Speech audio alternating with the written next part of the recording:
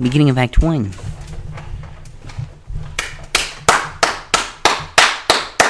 We begin by applauding the champion of the tournament. Going back in time a titch, these several rounds here, Raphael faced off against a dexterous javelin, magically returning, throwing, sneaky guy.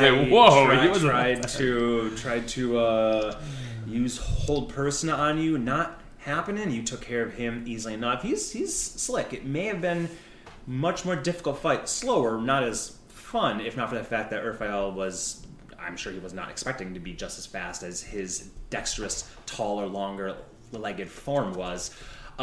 He's got a broken nose, and he tried to communicate with him. He did respond, but it was mostly like, what and who and why?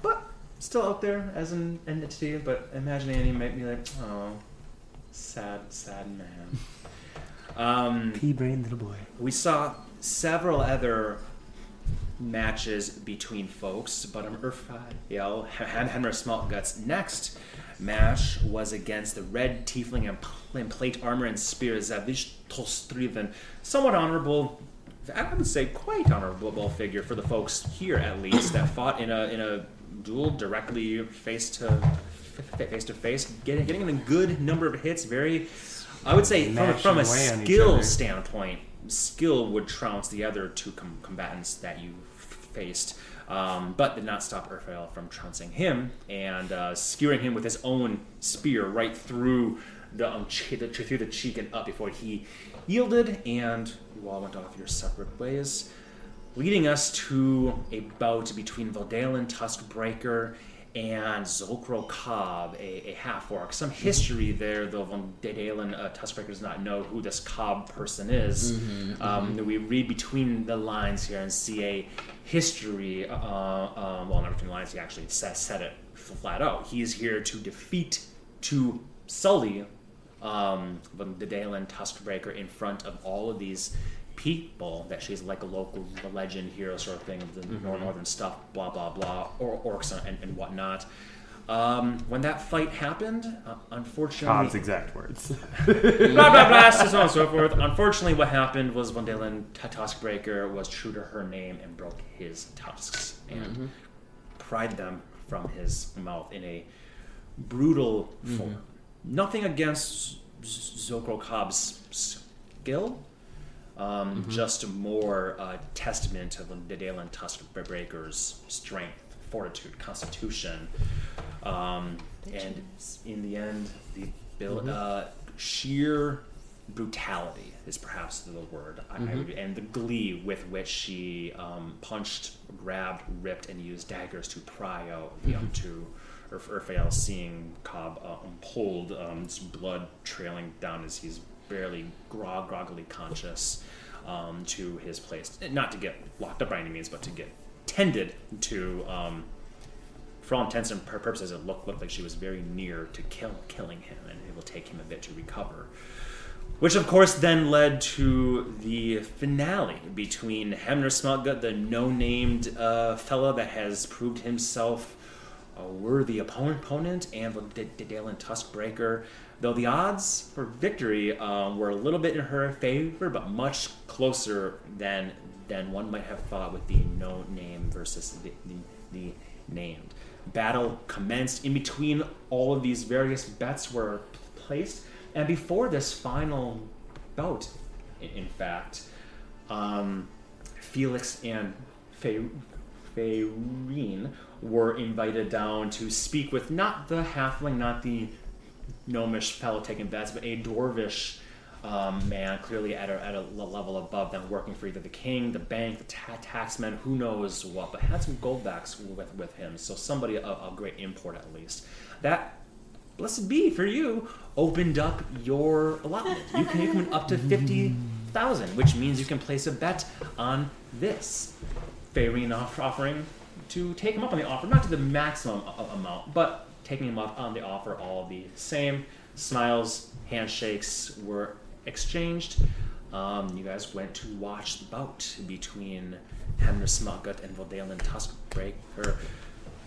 Toughy one. I think a different way of seeing two dwarves with giant axes, one armored, one not so armored, doing battle, not throwing anything, just coming in hard and then backing off, and seeing them, sizing each other up, recovering their own strength over time. A different form of combat than I think you've seen Raphael engage in with any sort of, long-term sort of thing. Like once or twice maybe, but this is like multiple turns in a row, seeing him like get his breath back and see this. Unfortunately, seeing her doing the exact same thing. Mirror matches are fun sometimes. It did look, for lack of a better term, like a longer, prolonged fight might have even behooved her. But what she could not possibly anticipate is the sheer strength and the amount of damage that Hamner does per strike. Recklessly attack with reckless abandon, coming in, hitting hard, knocking her down to her knees as she unleashed a 6 attack swarm against you. 2 of them critical hits. Pretty good. Shaving combo. Earth down to merely the HP of 28 normal soldiers as he took the hits and returned them in favor with 2 more of his own, laying her low and prying a number of her teeth from her strong gums themselves. The pain washing over her, falling unconscious, her being pulled away. Not one to speak much about, I'm going to go see the king and ask for my forge back! Man of quiet, few words, allowed to go back and clean yourself up a bit before you are carted through the city.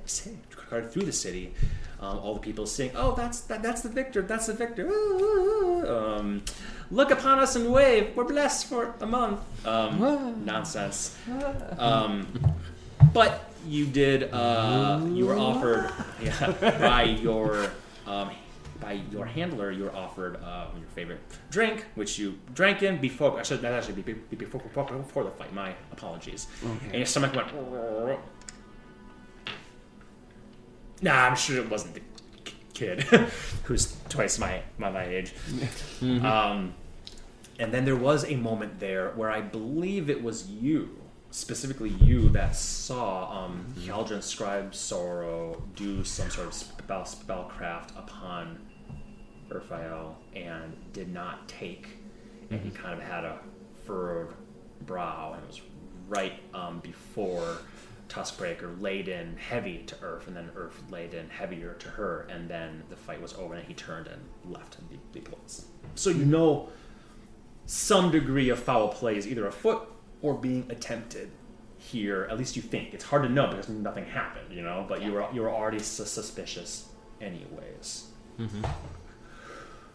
With that, you two went down to get your winnings in a very important moment here, where not to rehash the whole thing, but the dwarven banker fellow clearly didn't necessarily want to give you guys upwards of 40,000 gold in victory, and posited you were the one who really mentioned, the king's gonna have all this gold back anyways. Well, what do you mean? Well, we're here for business, and essentially the deal being struck here, whether true or not is yet to be seen, but the deal being struck here was that he will get you in front of the king and the 5 clan lords, but your man's request has to be to ask for you to come in. So he's sacrificing his boon for this, and you sacrificed most of your winnings. So to be clear, you made the 10,000 back that you came with. That's for the crown, I guess. And you made 10,000 you can keep. The other 20,000 going back to the king, back into his chest, and of course 10% of all that going to the king's coffers themselves by taxes. But Annie is illusioned, so she is smiling her way. They don't see the tears. No, they don't see the tears. Slowly just come off of an illusory chin. Some people cry. There's many reasons why someone would cry. For Annie, it's I only made 10,000 gold this day. That wasn't even mine to win. But hey, you gave up. 40. You've sacrificed a lot. And as I said at the end of last time, much of this was sort of not only did you have to fight perhaps your instincts and give up something that is important to Annie, not just comedically, but the idea of giving up an amount of gold is a hard thing for her. Her upbringing and everything else. She had to do that. Had to. I mean, I used to say had to, but you did that to your own benefit. Similarly, Urfael had a fantastic insight where he saw the proctors were waiting and hoping that you would kill Tuskbreaker, if for no other reason than they could declare you not the victor. There is no victor here. Tuskbreaker. Smells not ruin the contract. Everybody go home. Yep. Anything that they could do. So you were on your best behavior. No spellcraft help was sent. Everybody was on their best behavior. Urfael won fair and square. Yeah. Leo, I actually owe you something. I didn't occur to me. I just forgot that these people you were fighting would have been through some bouts themselves, and their HP should have been lower than it was. I was worried about that. So I figured it was just a part of the game of D&D. I wasn't gonna complain. It is. I had their maximum HP, which was calculated properly, and then I didn't want to go through a whole bunch of bouts, but I should have. After the tournament, everybody's like, "Wait, dude, you didn't ask to be healed between each fight? What the fuck's wrong with you? It's free." So I'm gonna give you back for the 3 fights that you had. I'm just gonna give you back 60 health. Oh, damn. Because I'm thinking, well, I guess you took half for most things. Well, I have to think that through. I'm thinking, how much damage did you take that I want to get back, but you only take half. So let's do 40. Because you generally only took half, except for Von Dalen. She was doing more, but she would have been at full health. So this is really from the first 2 that would have had some scratches on them. You wouldn't have taken quite as many hits from that. Good to know. Thank you. And with I'm ready for war then. that, you headed out, cleaned up the bit that you are on an open-topped carriage being pulled by 2 big, shaggy, horned ram-like creatures, giant hooves clopping you through the city as you're taking the main thoroughfare directly from the Ironblade Coliseum to somewhere, to the palace itself. You're not really sure. There's a lot of tall, ancient structures in this district, specifically this dome. Not dome is the wrong word. That makes it sound too much like the Court City, where it is like domes everywhere. Just this cavern space. You're not sure exactly where you're going, but you were told you were meeting with the king and the other 4 clan lords post haste. As you are making your way that direction, as we said, there was plenty of "We are the champion." There were plenty of folks, waving to you, and I think there was a moment where you're kind of like doing some of the little waves, and then they smile and go, "You see," you're like, "Oh shit."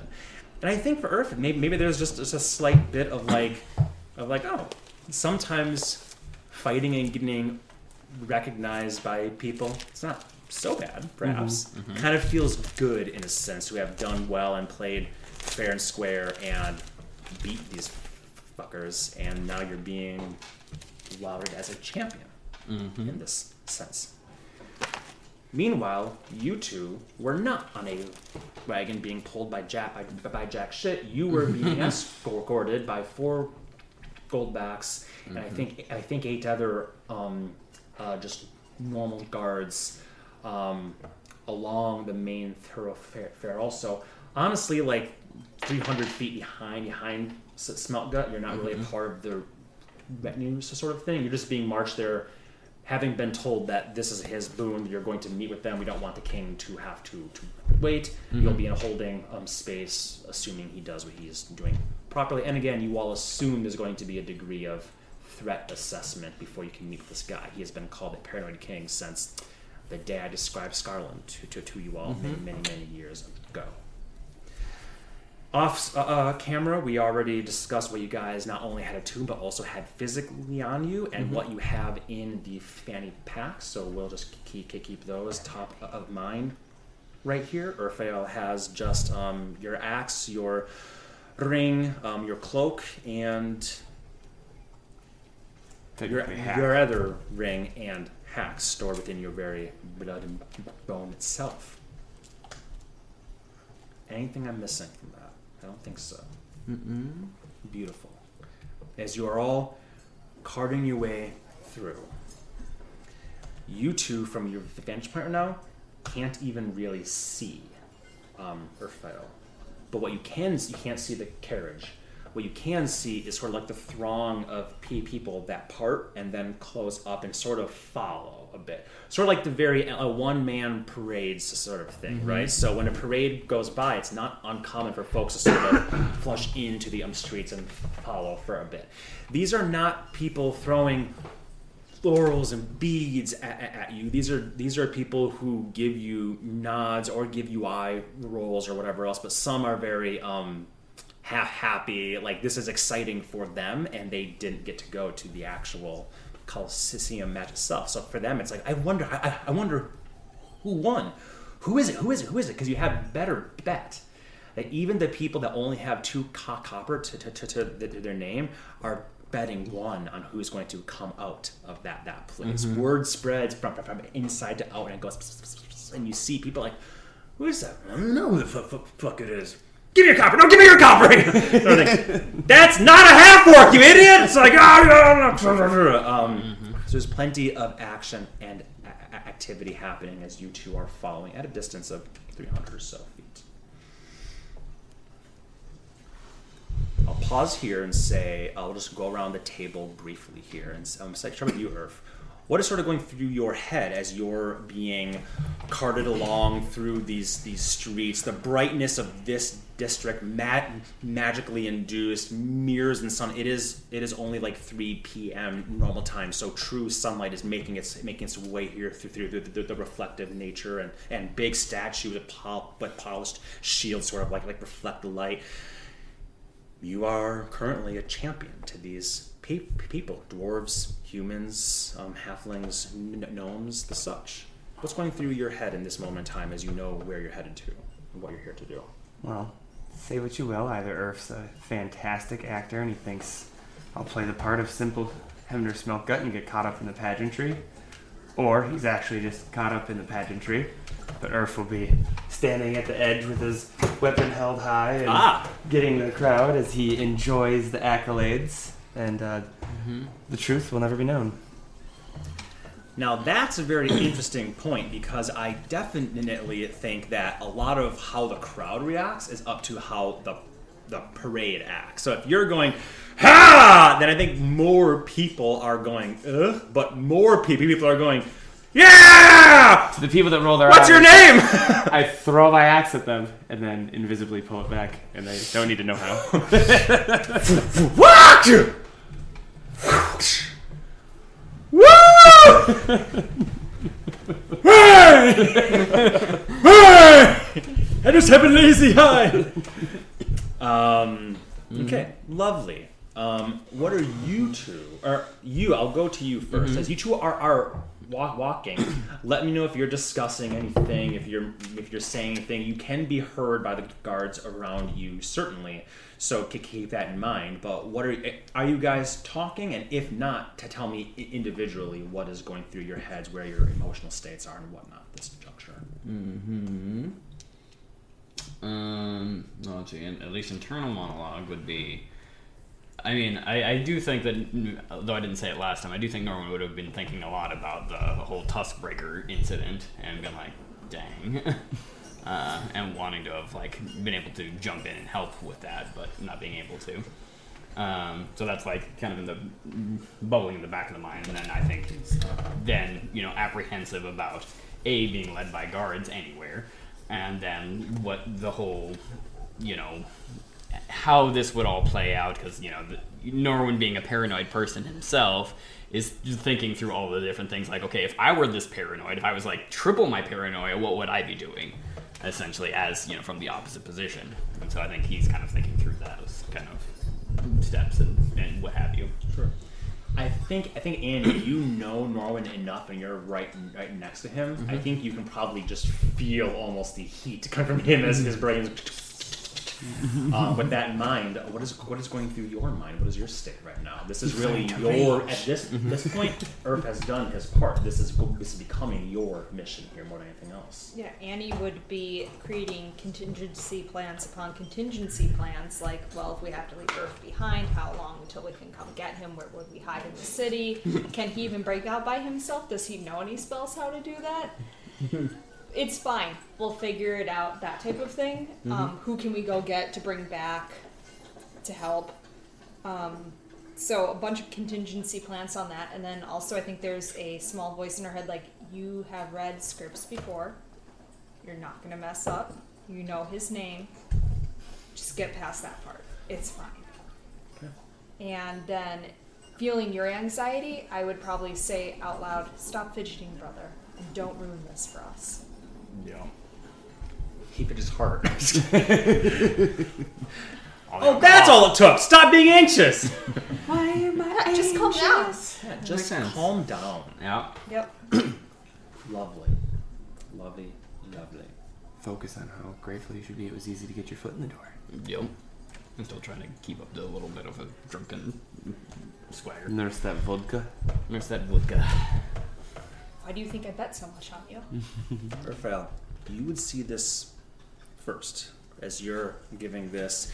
You see, as opposed to being led toward a giant domicile, a palace, a palatial castle of thing, you sort of see what looks like two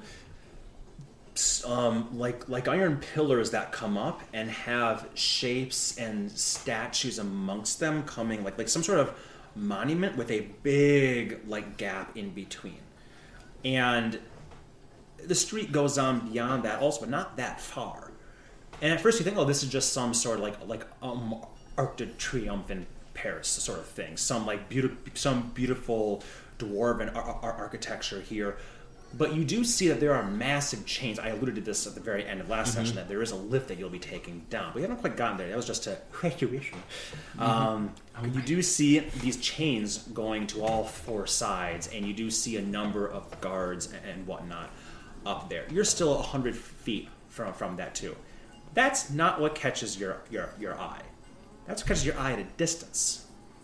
What catches your eye and leads your yak creatures to essentially come to a halt is the din of people around.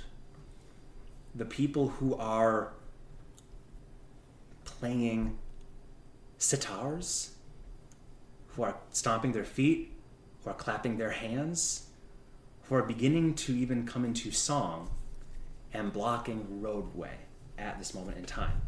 2, 4, 6, 12, standing there watching, and then, well, I'll just start, I suppose. You begin to hear. And you two can hear this in the distance too. You don't stop, because why would you stop? You're far enough back. You are progressively making your way toward 200 feet, 150 feet, as start coming out, doing the and what guard says in front of you, and you hear, I hate splash mobs.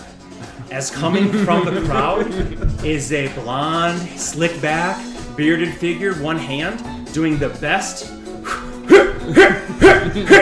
you've ever seen right now. Did I say 12? 24, 48. 200 people are suddenly breaking out. Kegs are split open, and beer is tossed. Or not beer, mead. People start singing, dancing. The guards are all like, get out of the way, get out of the way. Their voices are, get out of the way. As much as they yell, the music, the women, the dwarves singing, drown out. Move, move, move. And again, you guys hear, I hate splash mobs. As you continue your way forward, only 100 feet from the carriage right now, and you see Mamnorley making his way around, and the guards are sort of fidgeting, like if people get too close, they like, you know, have their spears and shows, they kind of like, you know, shove away sort of thing. Did I say 200? 400 people now are filling the space, weaving in and out, not in a coordinated way at all. This is the worst flash mob ever. It's a splash mob, sorry, in name only. This is terrible. This is drunken debauchery. People cheering for the champion. Woo! Dancing. An impromptu party here. As you see, you see Mamnorley. What do you do as you see this? I wave. He throws something up to you. At the exact moment that a firework goes off. And the guards all go, ugh! And he's meeting your eye. As you kind of wave at him, he throws something over to you. Okay. In your badge, you just like see it, and he goes. And as he is going away from you, he does this as it points to you, and he does this. And he says, and he continues his way, marching on toward you guys. Yep. As people are.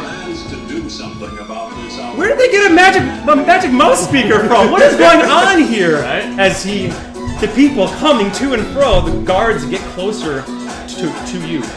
You see Mamnorley meet your eye, and he's of course wearing a ridiculous big furred, you know, black hat, of course with horns right here.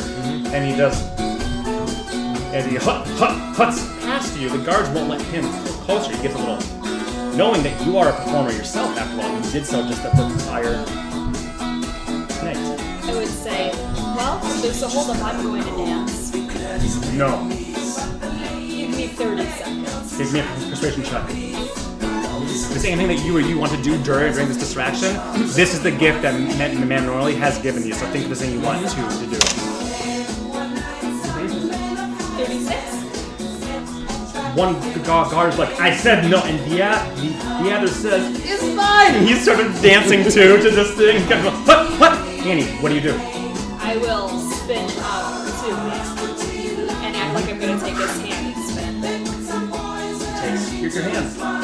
And he, you fully, and I think you do a, you know what, give me a performance check right now. A little bit worse. Performance, I'll be 34.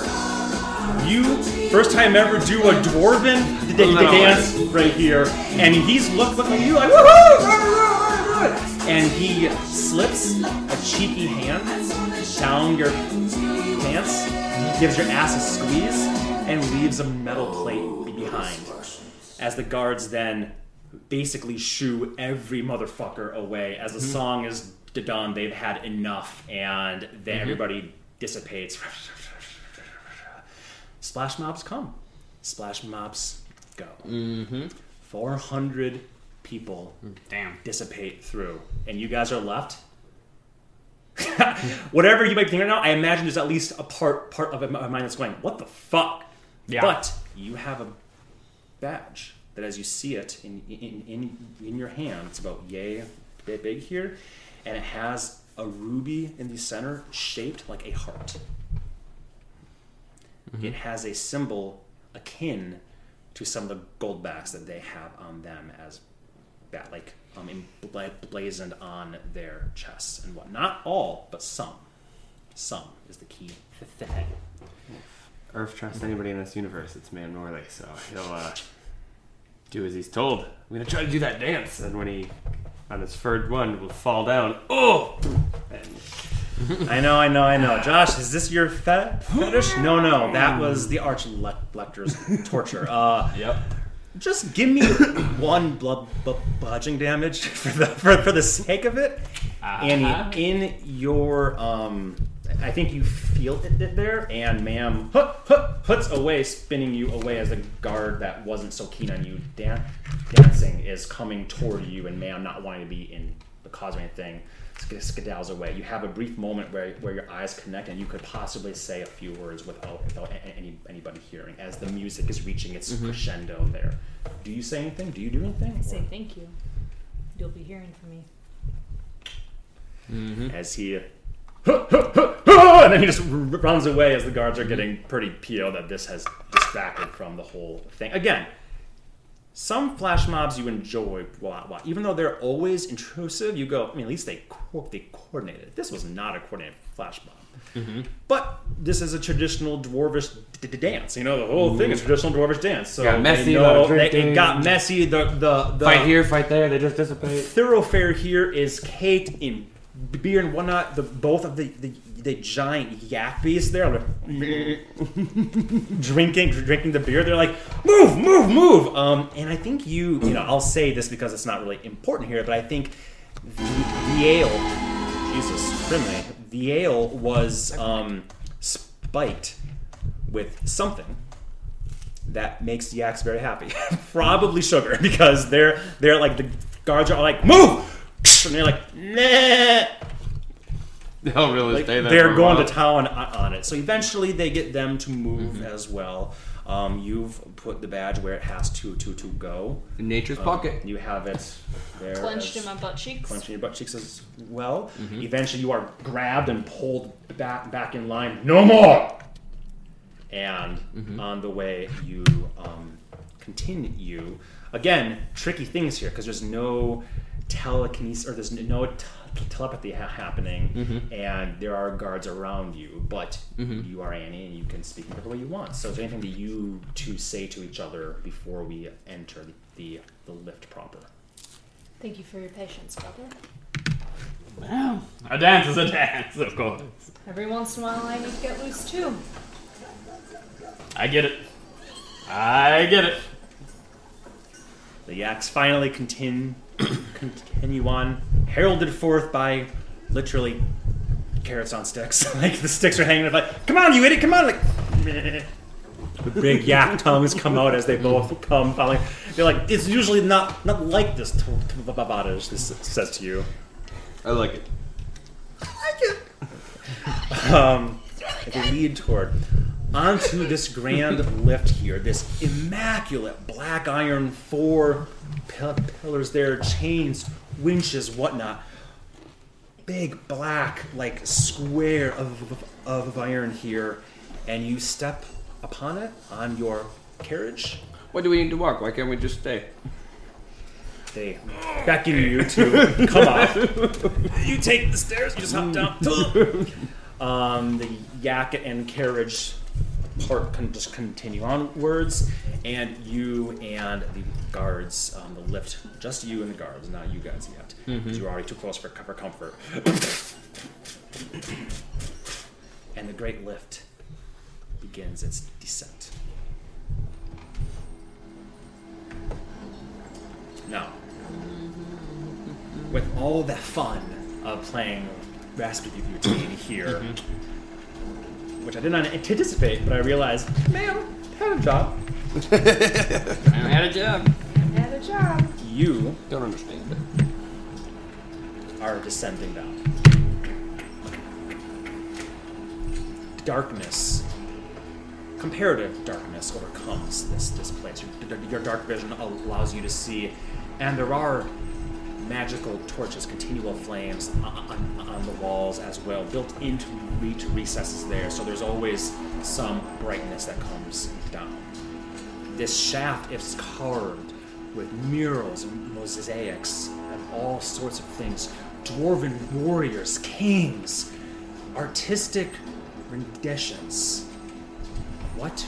Who even knows? You think you pick up some renditions of the sovereign host, some great you know, warriors of the past.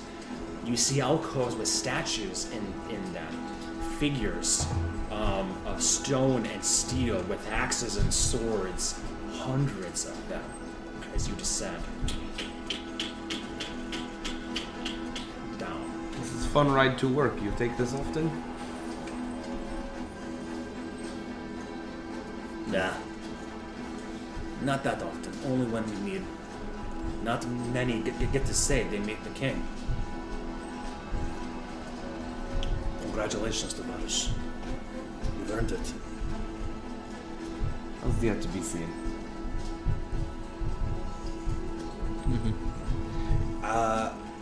I'll be direct on what I'm going to ask you for, so you can use whatever tricks you wish. I need you to give me a wisdom saving throw. Okay. I don't think I have any tricks right now, so... 17, 18, 19, 20. 20. Yes. Okay. Give me a perception check also in this moment in time. 9. 9. Excuse me. Okay. You sort of feel a prickling on your spine, and you turn your head to look, and you don't see anything. There's 4 guards around you. You look and you don't see anything.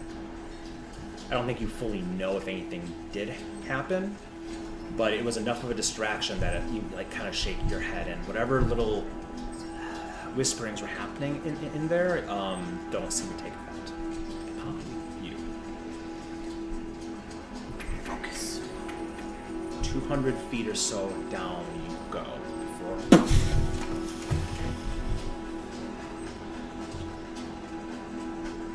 And then you have a long walk before you. Now you are in a cavern under a cavern. And you see the chains, the winches, you hear the... As you look around, and the bats. The heat of this place, tremendous. The Emberheart, the Direstone mines themselves. The Direstone mines upon which all of Hildheim, all of Scarlet, can be said, were built upon. You see in the distance dwarves, halfling, gnomish figures plying at the rock, carving away. You see rivulets of lava. Yes, lava. You're not that deep, and lava's not a common thing to see on this plane of existence. Volcanoes, I don't think you've ever even I've seen. seen far too much of it. Yeah, lately you've seen a lot of it, but this is, you've seen like little rivulets of lava and whatnot. What you see before you must be palace. As you see this palatial edifice of stone and steel built into the cavern itself, and a walkway across it.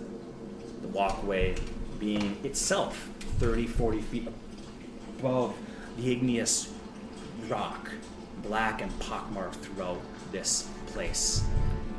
There's not an iota of shimmering silver, gold, or mithril here, for that has all been long mined for centuries, if not more than that. But I think the dwarf in you, especially after Doran's visions, senses that this is, of course, a mine that at one point in time was crucial to giant kin. And this palace you see before you, well, as you stepping toward it, you see the proportions of it. You see the construction of it. You see that many things have been changed to have dwarven faces and axes and shields up upon it. But you imagine at one point in time it looked quite different itself. As you pass within, though, for as stark and austere as the outside seems to be, as you step within, you do see a very fine palace here. Candles, gold. This is a sort of dwarven architecture that legends speak of. As you step within and you have to choose one of these sides here, you see all of this gold, all the riches that could be peeled from the walls of this palace alone. The statues, the flags, the faces of kings of old or great warriors through. As you step your way through and across from here down this way, through the hallways of this place, seeing gold everywhere. The wealth that makes up this place. How long has much of it existed here? Hard to know. Hard to say. I'll just pause here. Anything you wish to do or say, or are you just until you meet the king? Yeah, I mean, I assume so, for sure. You climb these stairs, straight shot, past the candles, to the point where the general din of those in the distance hammering with their picks and whatnot, perhaps miles through, depending on the echoing of this place, begins to be very quiet. And instead, you enter a place where the smell and the sound is something that you are all too temporarily familiar with, for the exact reason that you said yourself moments ago. The smell of heat, the smell of stone, the smell of that caustic, sulfuric nature to it. As you enter into the throne room proper.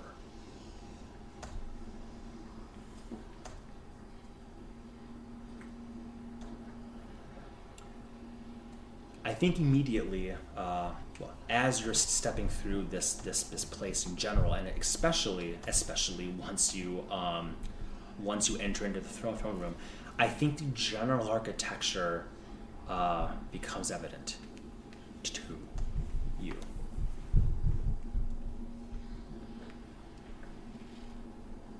Mm-hmm.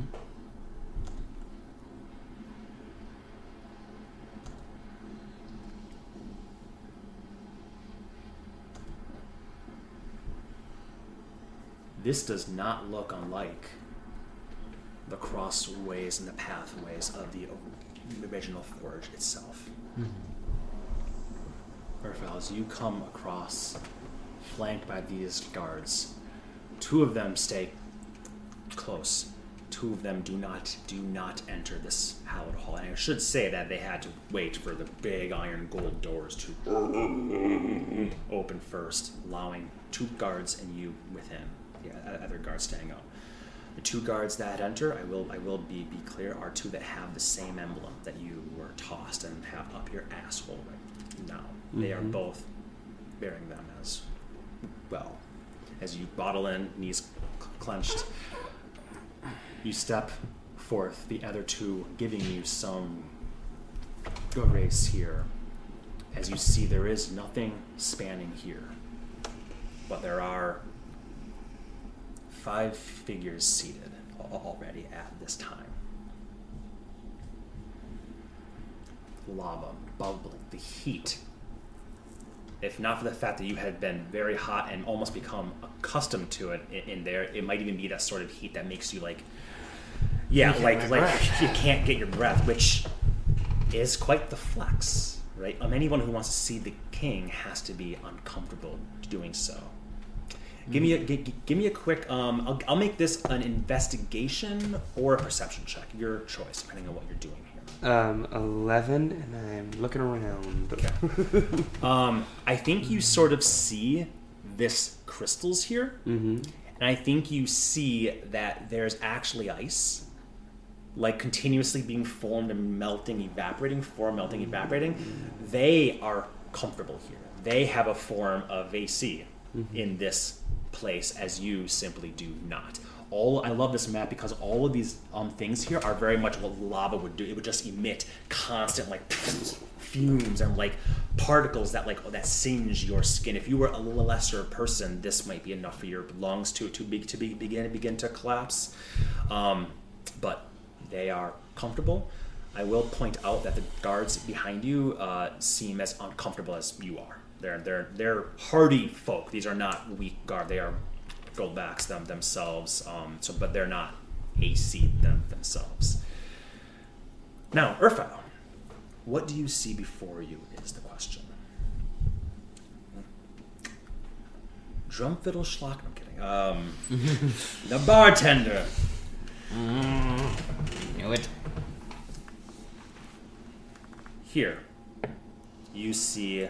Actually, let me rephrase. There is a herald here. Somebody with a horn, or not a horn, a cone to shout stuff so you can hear.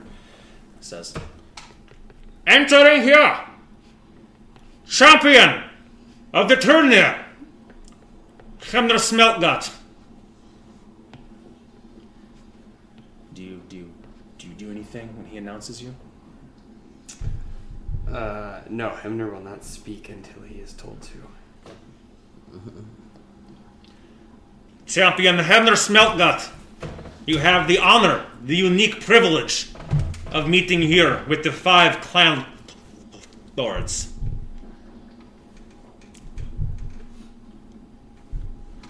And he gestures, says, High Marshal Talonel Starkhold of the Blackened Shores. And you see an older human sitting here wearing armor, greaves, bracers and whatnot, though his legs and his arms here are exposed. One of those like short, use the word skirt, but not like a skirt, like a battle, sort of armor. But his legs and his arms are exposed. His white hair is slicked back. But you see, the weirdest thing about him is not only his face, but also his arms and his legs have a very gray pallor to them. Even from your distance, you can see he's human, but his flesh is gray. You're not sure what manner of nonsense this is, but it is what it is. Then, Mine Lord Galgren Firstblood of the Bearclan Crux. Next to him, golden chair, you see a dwarven figure. Fine clothing, not armor here, fine clothing. Seems to be a fairly young dwarf compared to the long white hair you might expect. A younger dwarf, shorter hair, shorter beard, in fact, with like scrolls upon his back and whatnot. You know that the Mine Lord is like the richest person in the entire kingdom. He's in charge of all of the mines throughout. Mind Lord. Yes. I've been thinking Mind Lord the entire time. No. Sorry. High Marshal Talonel Starkhold of the Blackened Shores. Mine Lord Galgren Firstblood of the Bearclan Crux. So a youngish dwarf. You can imagine perhaps the son of the previous Mine Lord, something like that. Like many of these things are passed down from familial lines very deep. Daddy, I want a job. Give me yours. Exactly. Kill the one who's in charge, and then you get it. Precisely. Next one, skipping the king himself, of course. Next one, Doyen, and just so you know, Doyen is like there's not a great like English translation, but it's like expert sort of thing. It's like a professional Doctor. Professor. Yes. Doyen Miriam Salraka of the Unalloyed Circle. And you see a dwarven woman here, with a bit of a paunch, voluptuous breasts, hair long, wearing like a cape sort of thing, and a very golden sort of axe at her side. Though less of an axe, more like a big cleaver, perhaps, just hanging at her side. She is drinking deep from a horn right now, not even looking at this moment in time. As she hears her name, she thinks it. There's a little one of those. Lord Nathan Farland of the Golden Fields. You see a human here.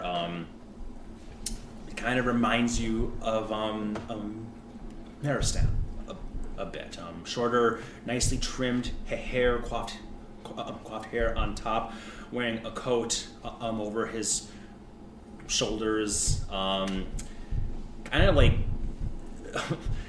just a human, just a guy here. I'm wearing finery. I've already infiltrated. But again, of the Golden Fields would imply in charge of like the wheat and all that stuff. Like Golden Fields referring to wheat. That's just one example, but like food production here. So you have the High Marshal, the Mine Lord, Lord Nathan Farland of the Golden Fields, and Doyen Miriam Salraka of the Unalloyed Circle, and King Motsamir.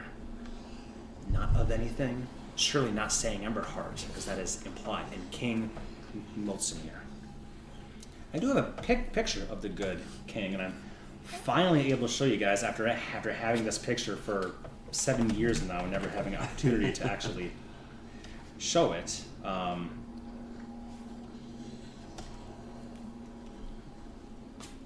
Do you guys recognize any of those names? Lord Farland, we had something mentioned to us when we were doing some casual espionage. Okay. Do you remember what it was? No, Okay. but I wrote down his name, Okay. so there is something. Okay. Miriam Salakra is a dwarf. Miriam Yes. Salraka is a dwarf, yes. With a big bosom. Yes. Voluptuous. Don't worry, I've noted that part. I just missed Good. her race. There's one. This is the King Motsanir himself. Damn. As King Motsanir, you see exactly as you see here. Sitting in his form, it's hard to know what is hunched, what is not, right? You get the sense that when someone wears a cloak and armor like this, how much of it is because he's sitting down and it's kind of like crimped up sort of thing. Rested on something. You get a feeling that's not the case for him. You get a feeling that if he stood to his full height, it would be exactly this. And what a fantastic way to defend yourself. You see the beard here. You see the cloak. You see the dwarvish runes etched all throughout his outfit. You see a man not only wealth, but of some degree of power here. Of course, he's paranoid. He would have plenty of protections amongst him. And you see a red eye with a scar coming through it, peering at you.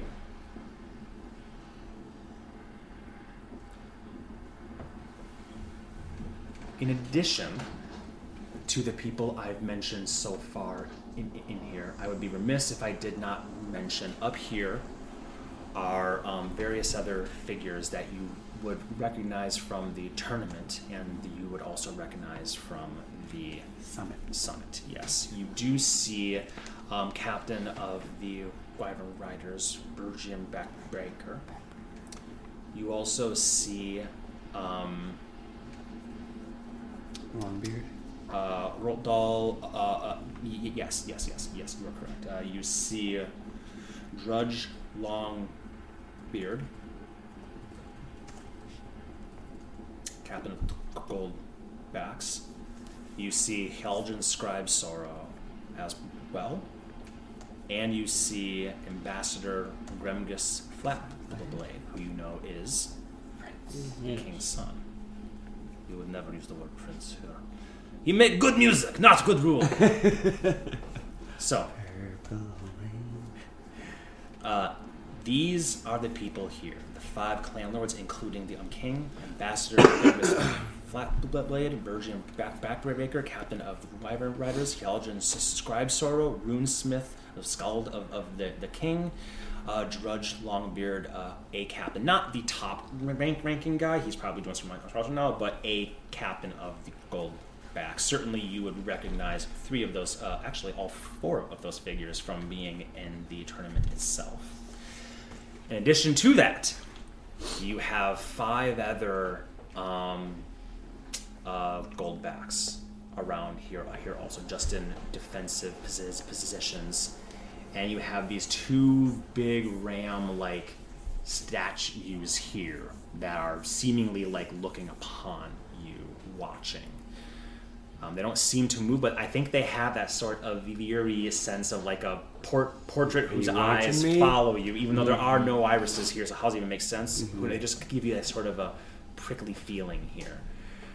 I think, Urfael, you are not unaccustomed to being alone in your life, but it has been a while perhaps since you have been the lone person in a room of 7 Goldbacks backs, a king, 4 other very high ups, ambassadors, wizards, captains, and whatnot here. You are one man in a room of the 13 or so.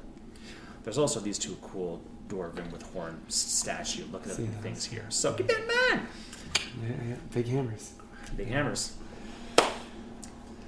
And I guess there's also the guy going, burr, burr, burr. Don't worry about him so much. Hemner Smeltgut, step forward to the edge of your precipice. Walk forward without hesitation or fear. The herald will drop and turn toward the king and bow as deeply as he can, waiting for the king to speak. I will also drop to a knee if I'm up there, like where as far as I can go. Yeah, like I'm addressing the king kind of The thing. heat from here is so much more even as you drop to a knee. Your hair begins to curl ever so slightly just from the heat and the dryness here. Voice you hear. Will stand. The champion need not drop to a knee before me. And there clearly is some sort. You actually can hear the voice coming from these 2 mouths. They're not opening anything, but there's clearly an enchantment here that when he speaks, the sound is emanating from here loud enough that it overcomes the burbling of the lava, which is an omnipresent sense here. I think you're very well. You're very cognizant of the fact that there's 2 guys behind you that could theoretically shove you in right now. But again, the voice. Stand. I will. You have proven yourself, champion. The king is speaking. That's not clear here. You may ask of me a boon. Or any of us of the Five Clan Lord. What boon do you ask of me?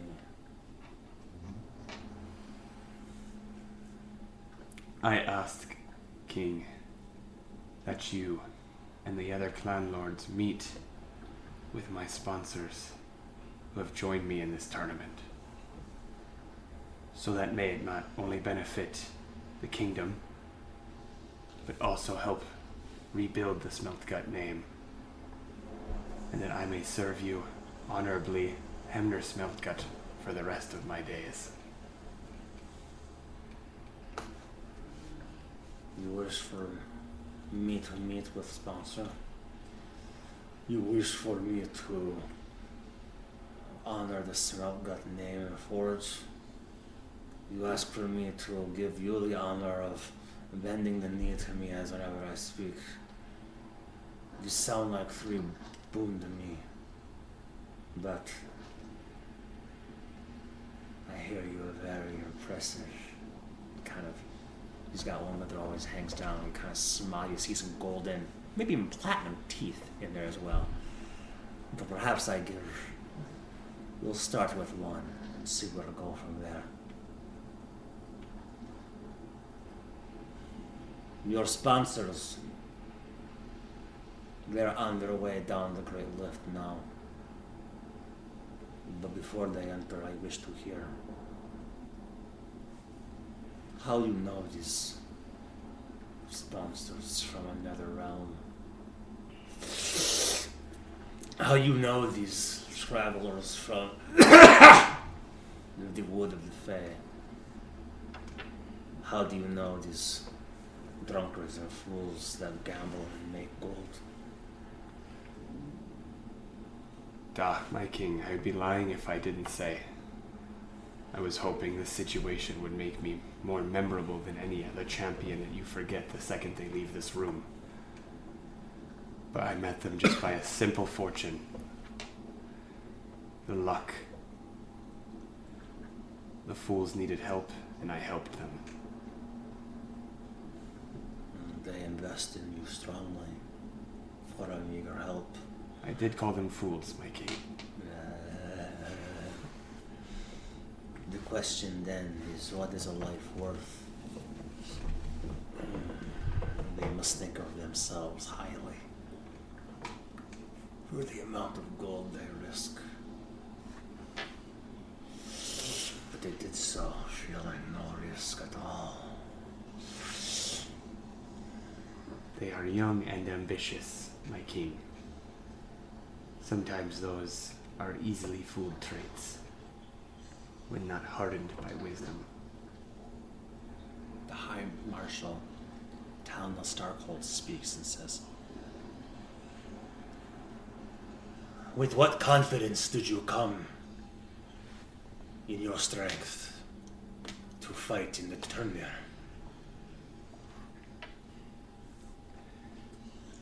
I've never been told I'm something special in my life, so I did not think much of it, but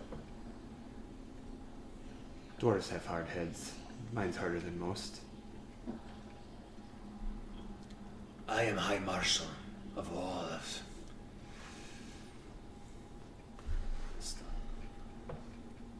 I'm Scarland, I got it. His last name is Starkland, and I was like, Starkland! all of Scarlet.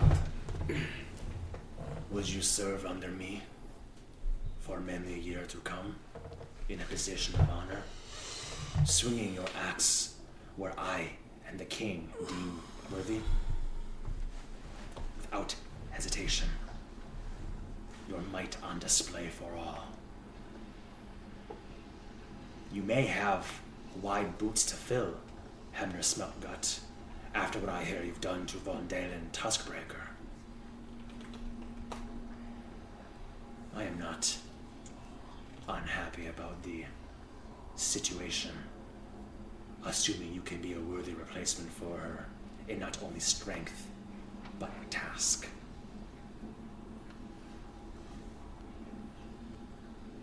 And what task is that exactly? Yet to be decided.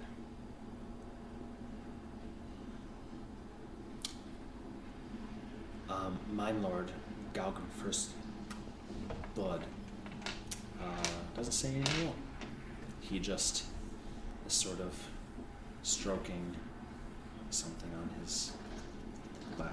A rectangular prism with like a dwarvish face on the very end. And you know these are other Direstone mines after all. You guys have had several Direstone magical items before that you have sold to Ruby Rocksplitter. The Direstone wand that you had for a time. He seems to have one at his lap right now, just looking upon you, interested, but also kind of bored.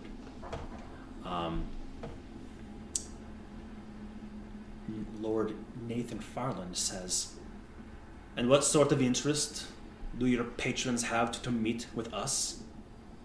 What is their purpose of meeting here?" They hope to have more avenues for their coin to grow, and they see Scarland as a rich, untapped resource.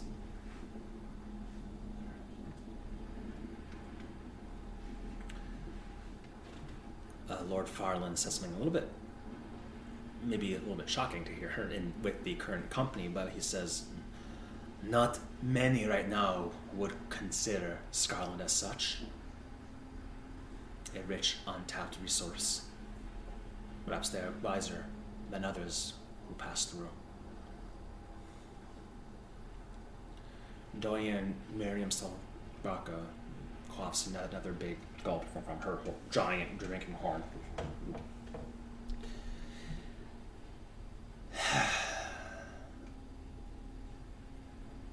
All right, let's get on with it. She's got some fucking patrons. Let's hear what they have to say. Business is as business does. And at the word of the business, the Mine Lord Galgan First Blood has sort of going from bored to like, oh, business, you know. And he kind of like just tucks away his wand and leans forward a bit on his arm. Motzenir says, holds up a finger. They all stop, even fidgeting. Is there anything more you wish to say behind closed door? before your patrons enter this place. Hemner Smeltgat.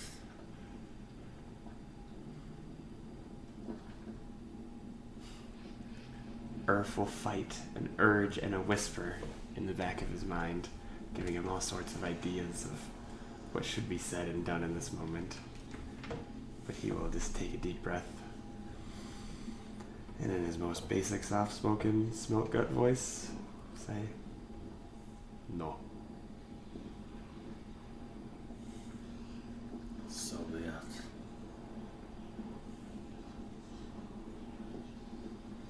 Let them in.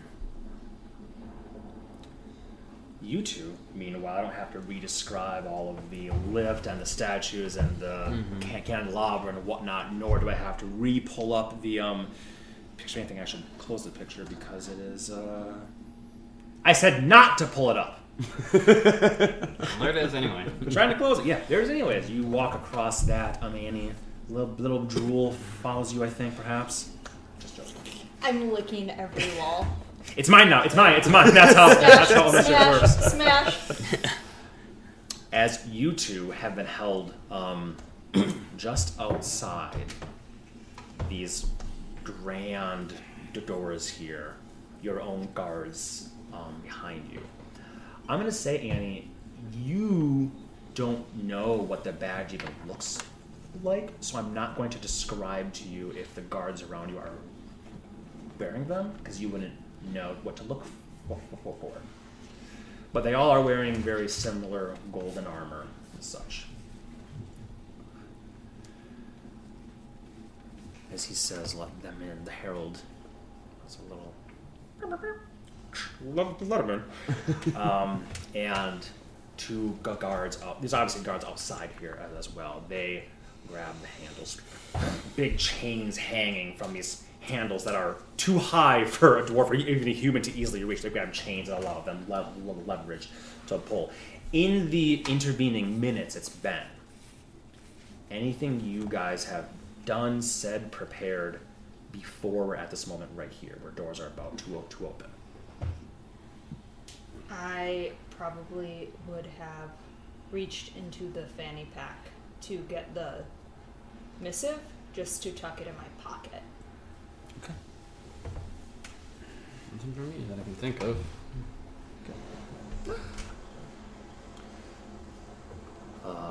It's mighty hot. Maybe you want your watering stick. Maybe. Hang on, let me just pull out an artifact right before I see the king. Why is it singing?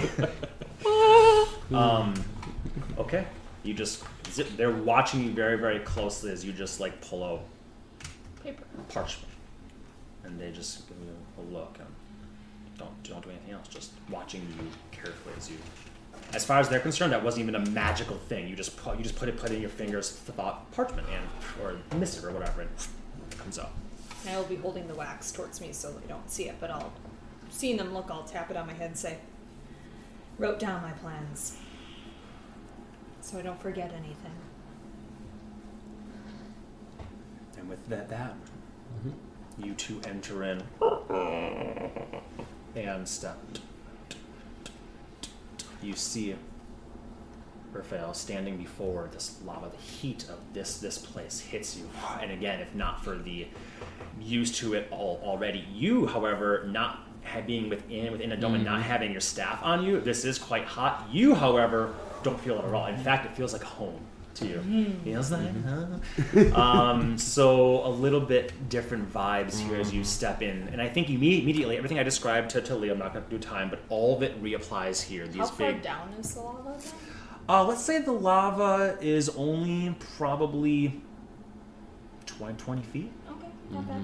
Yeah, there's some degree of let's use this. Let's say 5, 10, 15. So 30 feet down. Okay. So 30 feet down from where you are now is Scaploosh, where that would be. These stairs are all 10 feet as well as you go up. No, probably not. Probably like 5 feet up, 5 feet up, 5 feet up. So as the higher you get, the further you are from the lava also. Plus you see like the ice kind of cooling down and whatnot. So you see the two guards here and here. Two of the guards enter in with you as well.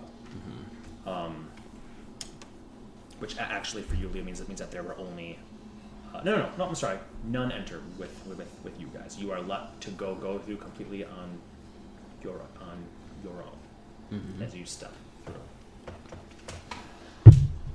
Two guards come down here to look upon as you see all the things and people and whatnot, and the herald does the same thing again. We'll go through, describe, who each is. High Marshal Talnel Starkhold of the Blackened Shores, Doya Miriam Salraka of the Unalloyed Circle, my Lord Galgon Firstblood of the Betterclan Crux, Lord Nathan Farland of the Golden Fields, and of course you see Captain of the Goldbacks, Helgen Scribe, Sorrel Virgin, Backbreaker, and Ambassador Grimgus Flatblade, and of course King Motzenir himself.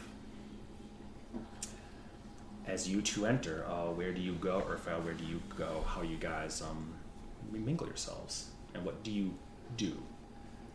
Yes.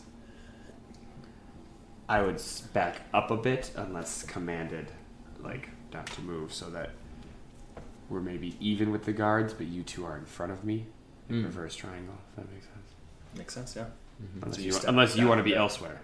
No. Okay. In fact, I would leave you a bit in my dust. That's fine. And come straight up. You come straight up to the very edge of the magma, and you look like a fair-skinned, like a lass at this moment in time, and you seem, because you are, unbothered by this heat. And I would curtsy deeply and stay there.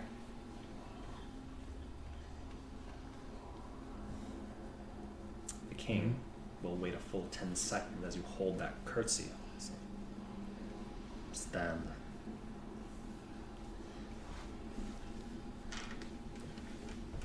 These two move to here.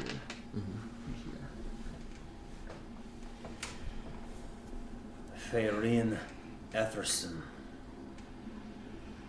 Yeah? Yes.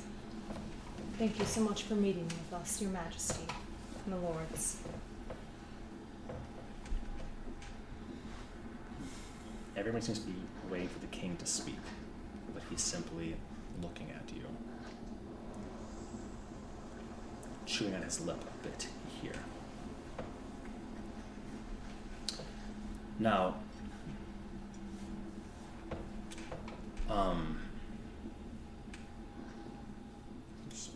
you guys want to study did anything else here? Architecture, blah, blah, blah. Beautiful.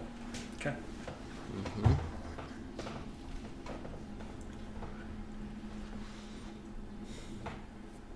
Speak! I have it written down if you don't mind. And I will pull out the parchment. And then I will open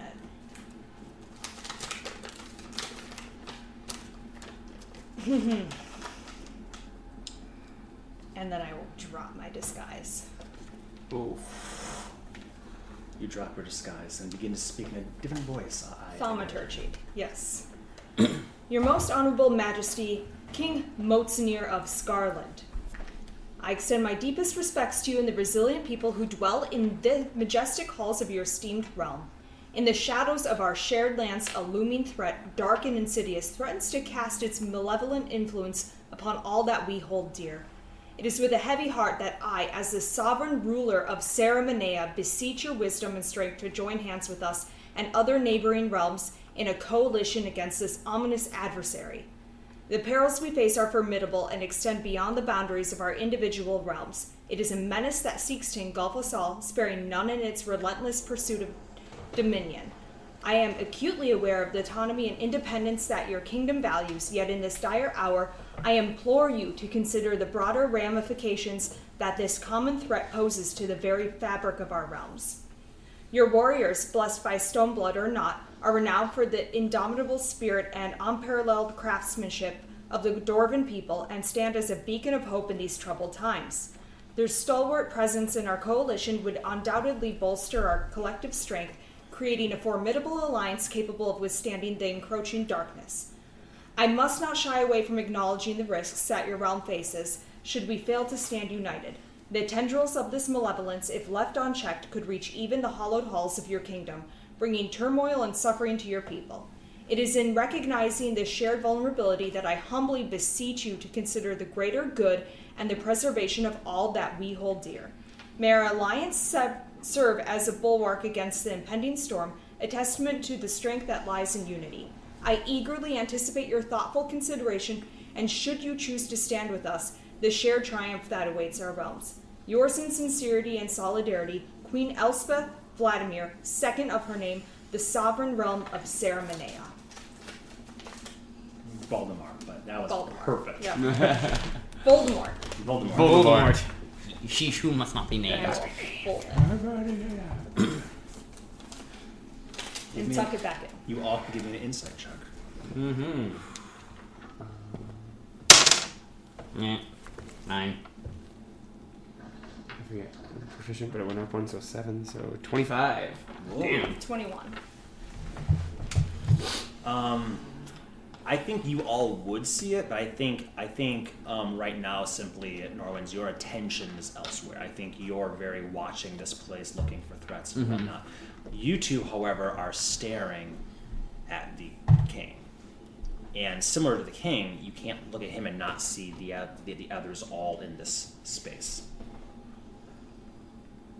This is a power play. This was the whole plan. Win their tournament, come here, show yourself. You are known to all the realms at this point as voice of the queen. There are laws saying you can't be hurt as long as you're here on official business and whatnot. So this was meant to be a power play. But I think you would expect the moment you showed yourself for there to be a bit of hubbub and hullabaloo and deception, trickery, whatnot. What you two see as you look upon them is a lack of that. A lack of surprise.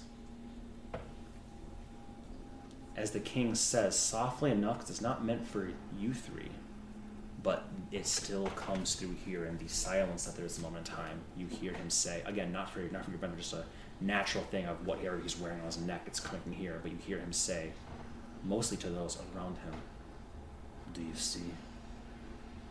I told you."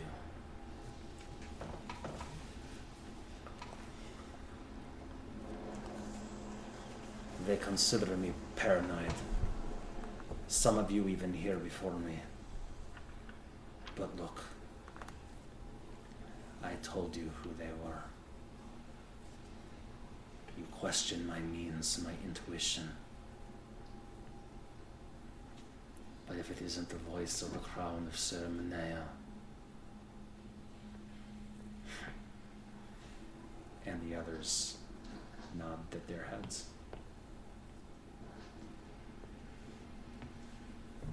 Well met, Lady Voice.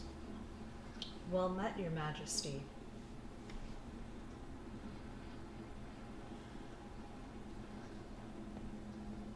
What do you think give you the right to step into these halls uninvited, in disguise, and speak to me as such? The millions of lives that depend on it. The lives that you are ignoring. That's what gives me the right. No. That gives you something not worth much, which is moral high ground. You come deceptive, lying, threatening me and those of us here. For what happened now if we do not take up your queen's offer? You've come to slay us, have you not? And the others, already him first prediction having been proven correct, leads the others to be like on their defensive right now. I will hold up my hands in thaumaturgy. Quiet. As you can see, we are not armed. That is not our intention. I should mention they did take your axe, but only your axe outside. Not to mention that. They weren't worried about your other shit. We are not here to harm anyone. That would not make good allyship. You've already proven yourself a liar once. My understanding is it is your fault, the travesty that happened, the summit of Ceremony 9 months prior almost now. If not for my good judgment there as well, keeping our folk away. My son, my advisors, would have fallen prey as well. In my judgment, that keeps this realm safe for centuries and for more to come. Do you see? He looks at those to his left, his right. Do you see? With all due respect, it only looks... Silence! I will take up Mantle of Majesty. Okay. Describe how you look.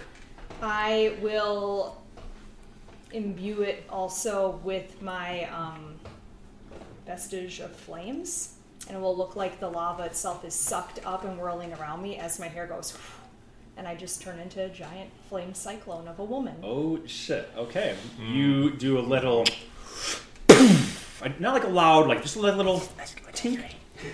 Your illusion having faded now through the sleeves of your dress. I think the people can see the rubies all through that as lava.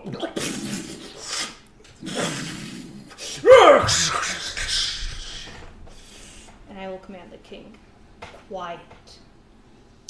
What's the range on Mantle of Majesty? Oh, true. It's It gonna might be be way 60. more than yeah. It It's might probably be 60. unfortunately. This is actually this is more than 60 because it's a little bit off right now. If it's 60, you can't do that unless you get closer. But I won't yet, but I will be holding it. Not the command, but, you know. do you still say the word quiet? I do, but not loud. I go, quiet. Give me just a straight... Actually, no, this is clearly intimidation. This is an intimidation check right here. Ooh, 13. 13? Not intimidating.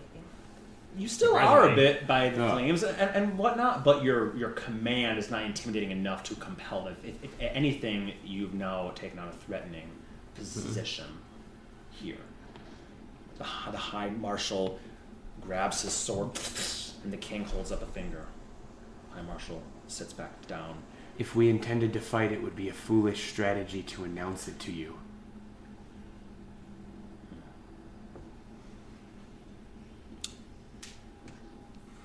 I mean, I'm going to, Rachel, I should say, if you want to not be in Mantle of Majesty, that's fine, since you could take on that fiery form without it anyways. Mantle of Majesty. It only lasts a minute. A minute. So Then I would not have taken Mantle of Majesty. I would have just done the flames. Sure. In case I need to fly over. As Urfa, as you say that, everyone is on bated breath here. Dodoyan Miriam Silraka leans forward, drops her horn, the dregs of it just clatter down. She grabs her cleaver.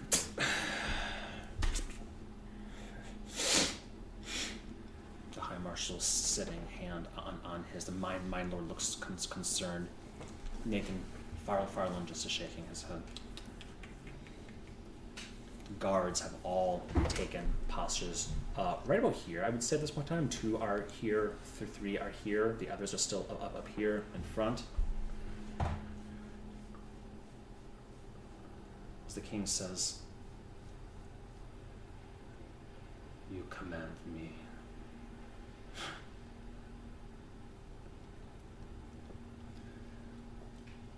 In the accords of our realms, many centuries ago, there are lines in script. No sovereign ruler or dignitary on official business shall have force applied to them greater than that of a single feather. typical sort of like flowery nonsense, like that's where sayings come from, right? He gives you a look. There's much we can do with the weight of a single feather. But you are not here on official business, lady voice.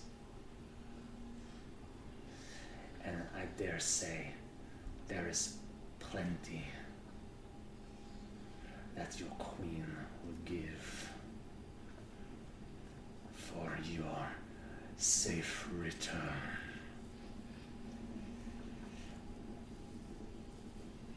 What deal did you cut with him? What did he offer you? Our enemy. This city? Give me an insight check. All three of you can, if you wish. Oh yeah, that was. Oh yeah. Oh yeah. Oh, two better. I can't wait to be above 10. Barely. 25 again. 12. Damn. 29. Woo!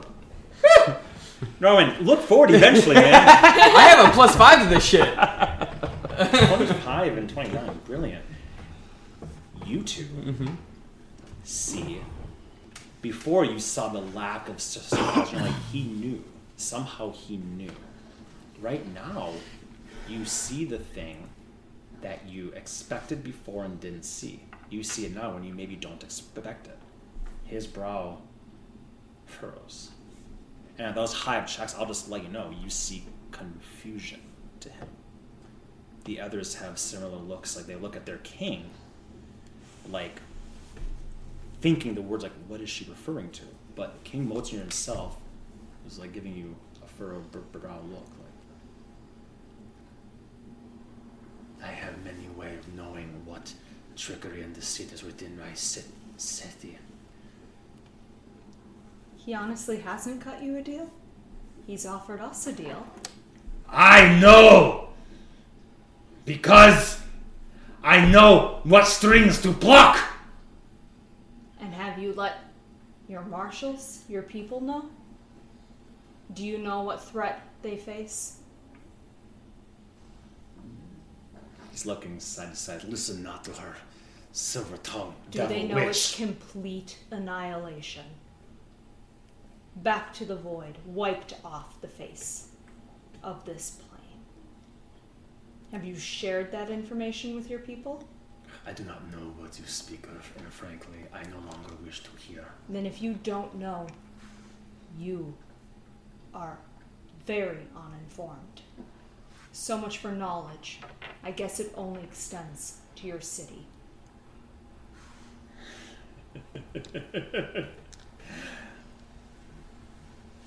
almost like a dark purr coming from these statues here, reverberating to you. You hear him say quietly,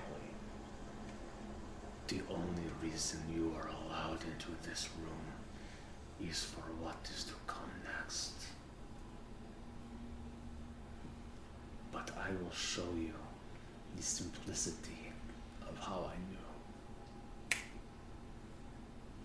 door over here opens up, and shoved through is the bloodied, beaten, battered form of your friend, Calculus. As he trusts up, looks forward. I did not even need him to tell me with his tongue.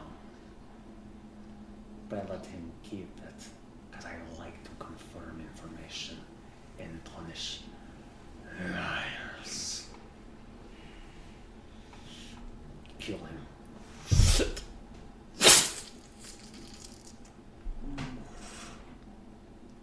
Take a pause here.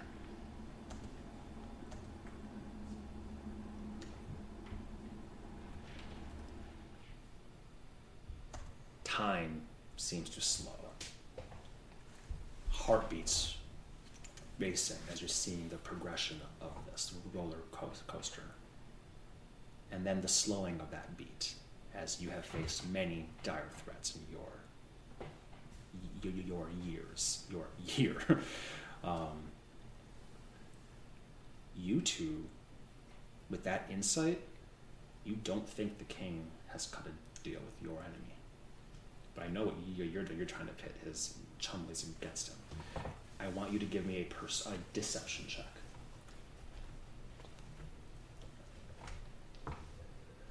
Is it really deception if it's true? Well, it's deception because you know he did not cut a threat, but you're trying to make them think that he did. Or that he is a fool. And doesn't. Yeah. Well, you can. I mean, That was kind of the way. Like, oh, you don't know? Everyone else knows. I'm fine with either. I'm just letting you know my intention. I think deception will be more useful to you. Okay. Because if they think that their king is colluding with some baddie, they might not be as happy with that. If they think he's just not telling them things, or they know what you're referring to, that's not really worth anything. So for your best interest, I think deception is the way to Sounds good. go. 20. 20. Okay. I'm looking for any of these to be a 15 or higher. None. Wow. So your deception here is less about telling a bold-faced lie. It's more the underlying currents of seeding doubt amongst those closest to him. Either the king knows things that you don't, and those things might be threats. Again, they know that there's a war. I think the deception here is leaning into the he won't ally with us, but he's clearly allied with some other thing. That would be the avenue to pursue. Because if you pursue he's not helping us because he's looking out for his own realm, they're like, yeah, dude, we know that. Right? Correct me if I'm wrong. Part of your point is too, just so I understand, is that like the threat's worse than you think it is. Yeah, and it's one thing. Not like they are going to take out, like, because that they can be an entire army. Just, oh, he did it, that one. Yeah. That one with all the power. They know nothing about him? Gotcha. Yes. Okay, I see where you're going. Okay. And I completely understand that. In the short, you have mere seconds to adjust someone's feeling from this extreme to this. That's all we're doing. Right? Yep. You're not going to explain anybody be like, kill the king. I just wanted to be on the same Yeah. argument page of like, okay, where we go, like, okay, I see But where you're going. your version of he, they're like, who is he? Click. Right? Like, is the king doing something? Click. It's enough to give pause in some way, shape, or form. So that's one. Two, I think we have a moment here, in fact. Me and Owen holding hands with the warm lava around us. We have a moment. All right, that was nice. Now moving on. No other moments needed. You are just so special. Oh, you're so special. You're actually not far. Oh. Annie, as you see the blade being drawn across the throat of your ally for a day, you're sitting on a terrace during your honeymoon in Heimat, eating dinner with Alcurus, your husband. He says, so this plan of yours to go, plan of the queen, the king, the whatever the fuck, to go to Scarland, and he's referring to Eklund as the king, cheekily here, to go to Scarland and try and convince them and be sneaky the whole way through, huh? Do you doubt me? I am well beyond doubting you, Annie. I don't even think it's a bad idea. The only thing that I'm concerned about is you. Like, what are you going to do when the chips are down? What are you going to do when you can't leave the place and you're standing in front of the paranoid, crazed king and he has a dagger to someone's throat? Because I know what Eklund would say. Let them get killed?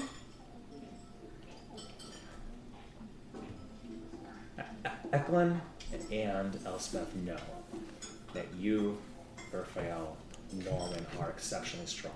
I know that firsthand more than once. I made it quite clear I'm okay wearing the dresses and you wearing the pants in this relationship. Have I not? I know you faced much more difficult things than a king and his throne.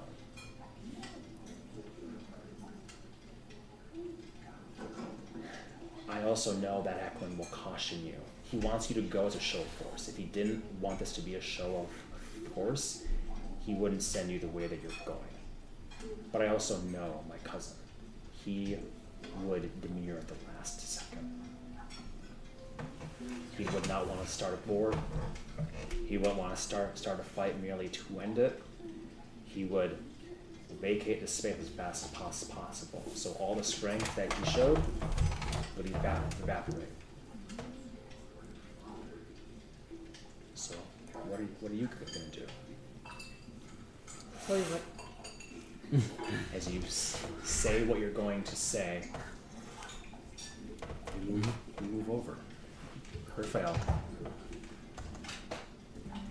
you are outside your guild hall. What remains of it at this time, at least. You are hearing the sound of, you've been hearing the sound of a simple iron spade dig into the ground rhythmically over and over again by both your hand and Cassius's hand as you dig a grave large enough for 2 halves of a horse, a steed, that Cassius was very fond of. I think you look at this corpse with the niggling thought in the back of your mind that this horse's corpse could have been anyone's of our friends. How lucky are we that we didn't have that happen? How much is luck? How much of it is just strength? How much of it is the right decision in the right place? I guess that's part of the luck too. The spade bites the earth. Cassius flops down, grabs the water skin at his waist and digs deeply, holds it up for you, tosses it to you. Catch it. Take a swig. Ooh, that's not water, whiskey, burning down. Not even the good stuff, which he can't afford as his high position. The stuff that hurts going down.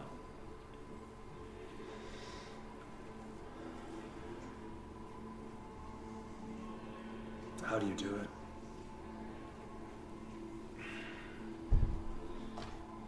Do what exactly?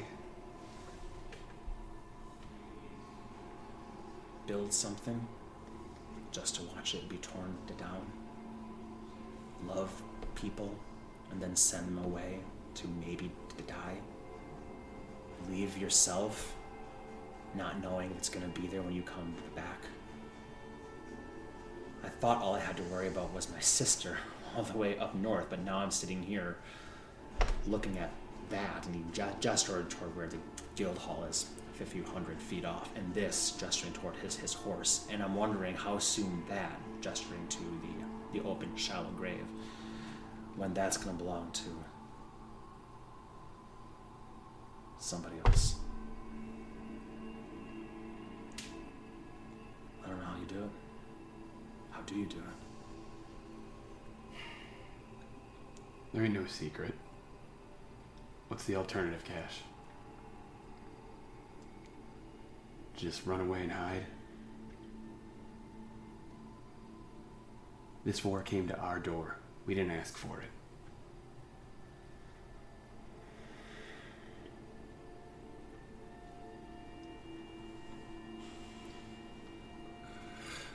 The thing that's, it's easy when it's monsters and krakens and vampires.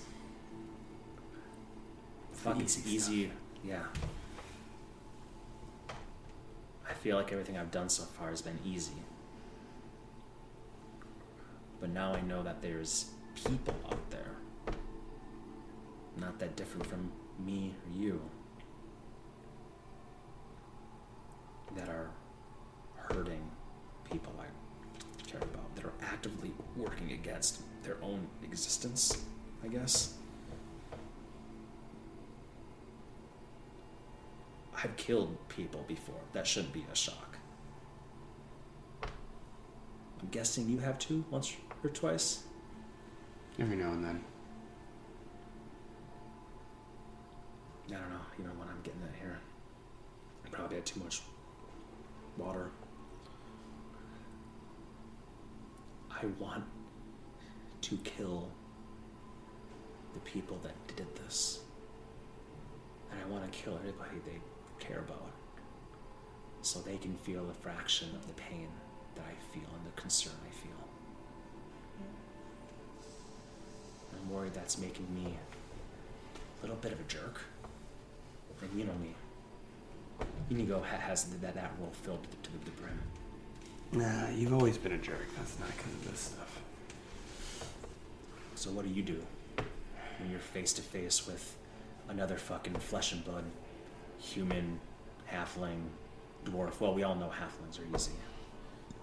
What do you do when you're face to face with that? And just because somebody has a different ideology than you, they pull a stick on you. Guess the way I see it is all you can really do is give people a choice. And once they make it, if the choice you've made clashes with theirs, well, you can either lie down or fight them to see who's right.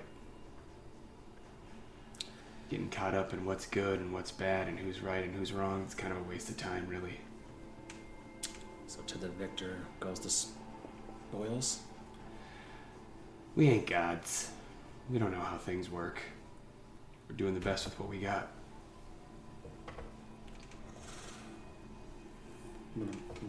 Norman, you're standing in front of a desk right now. You've told a long story to a bald figure with a goatee and a mustache, magical implements here and there around, within a mansion, within a wing of a mansion that you shouldn't even be able to access, you shouldn't be able to see with key and the right lens you can.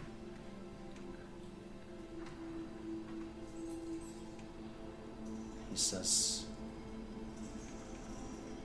Norman Young,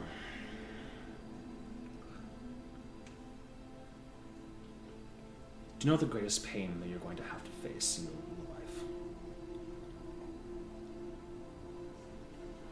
No. I would like not to speculate. You are going to lose people that you love. If not because of this war, then because of the actions you choose to take. If not because of that, then because you'll grow very old and they won't.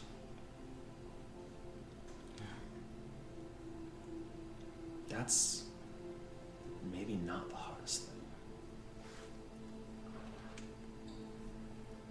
I have faced denizens of the hells, the celestial, undead, fae, astral beings, dreadnoughts themselves, spirits of giants, necromancers, witches, etc.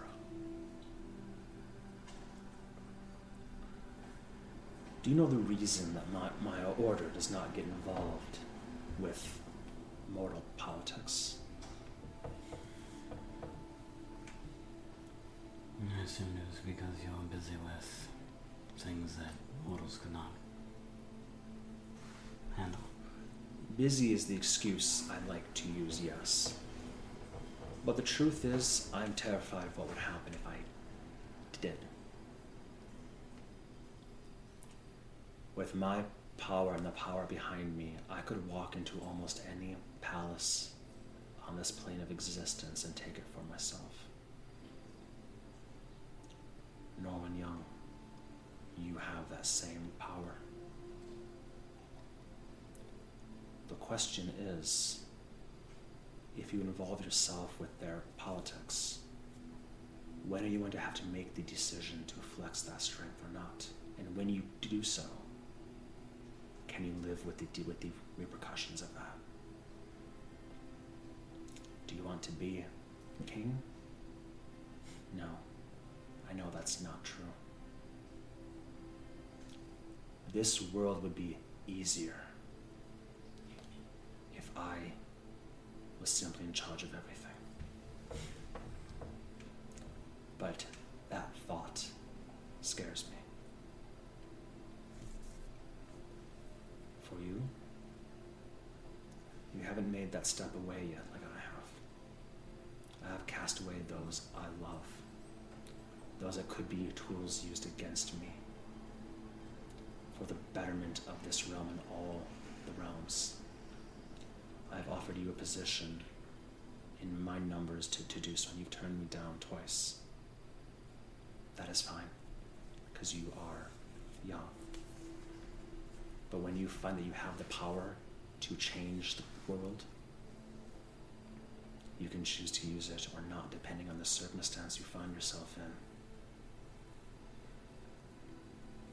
If you put yourself in that position, you will have to change the world one way or the other.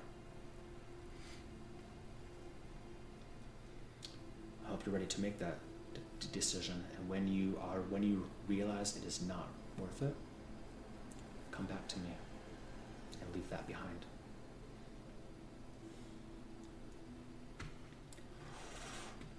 I'm going to come back to you, Annie, as Alcaris is looking at you.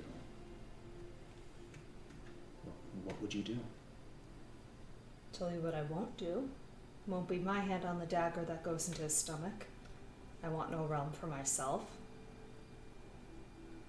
So, I'll do my best to convince him, or I'll do my best to convince those around him. Reaches a hand out to yours. Promise me you'll come back. Don't let that fucker take you. Because you are worth more than I think to this day you even realize. It has nothing to do with how pretty your voice is, how well you sing, or what magics you cast. It's actually because you're the voice of the crowd. Come now, you never wanted to be king?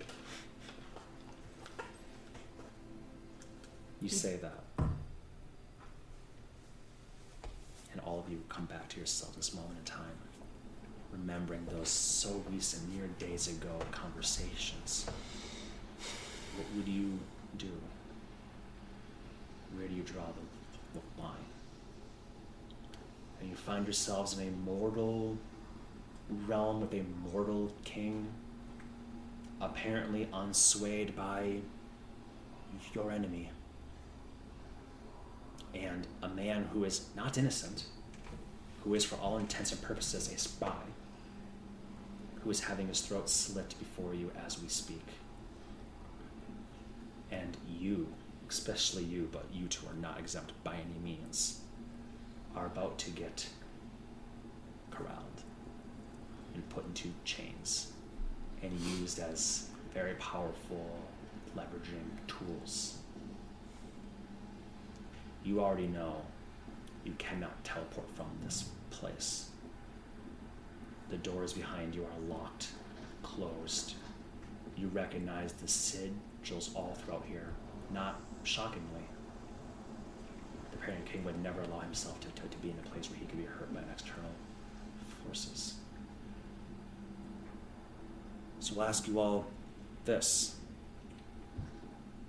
As the blade is being cut through and you see the guards clenching and you see Caldron scribe sort of raising his staff in hand, and you see High Marshal Talon Starkhold standing drawing his sword. What do you all do?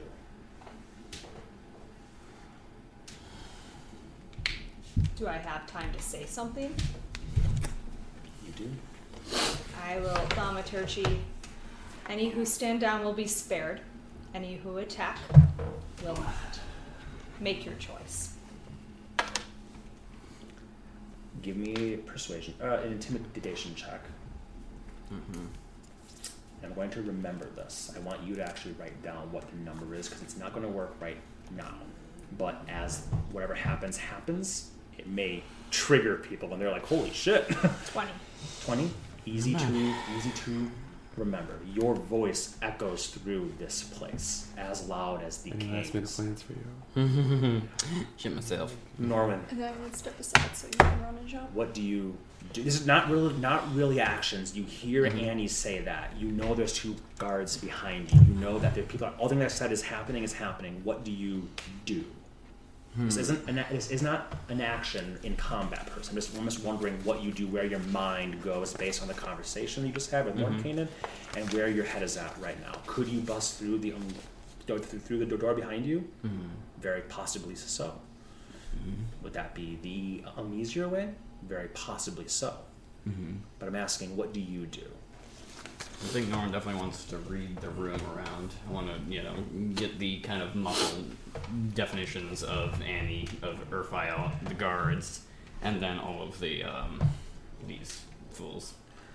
Well, then I'll flip to you, Irf, and I'll ask you, what are you doing? Not an action again, but in this moment in time where everything is tense and people are standing, drawing steel. Annie has bellowed what she says and amplified throughout this place. What do you do? I would just be kind of ready to, if we're not doing an action, I'd be ready to summon Hack from a wound kind of your thing. Body posture is that of one of tension. Your eyes looking at the guard. I mean, if the guards behind me are getting like ready, that. So you're like hearing what she said, like, okay, I'm expecting somewhat of a fight. So with that, the body posture of everybody around you see as that of imminent combat. And in fact, you do see that the guards behind you and or two guards in front of you, and one behind you does have like golden shackles, like handcuffs on their sides as well, that they're reaching sort of toward this moment in time. Fair enough. Okay. In which case, I draw my cloak near and then brace for what's about to happen, I assume. Okay. Everybody, roll initiative.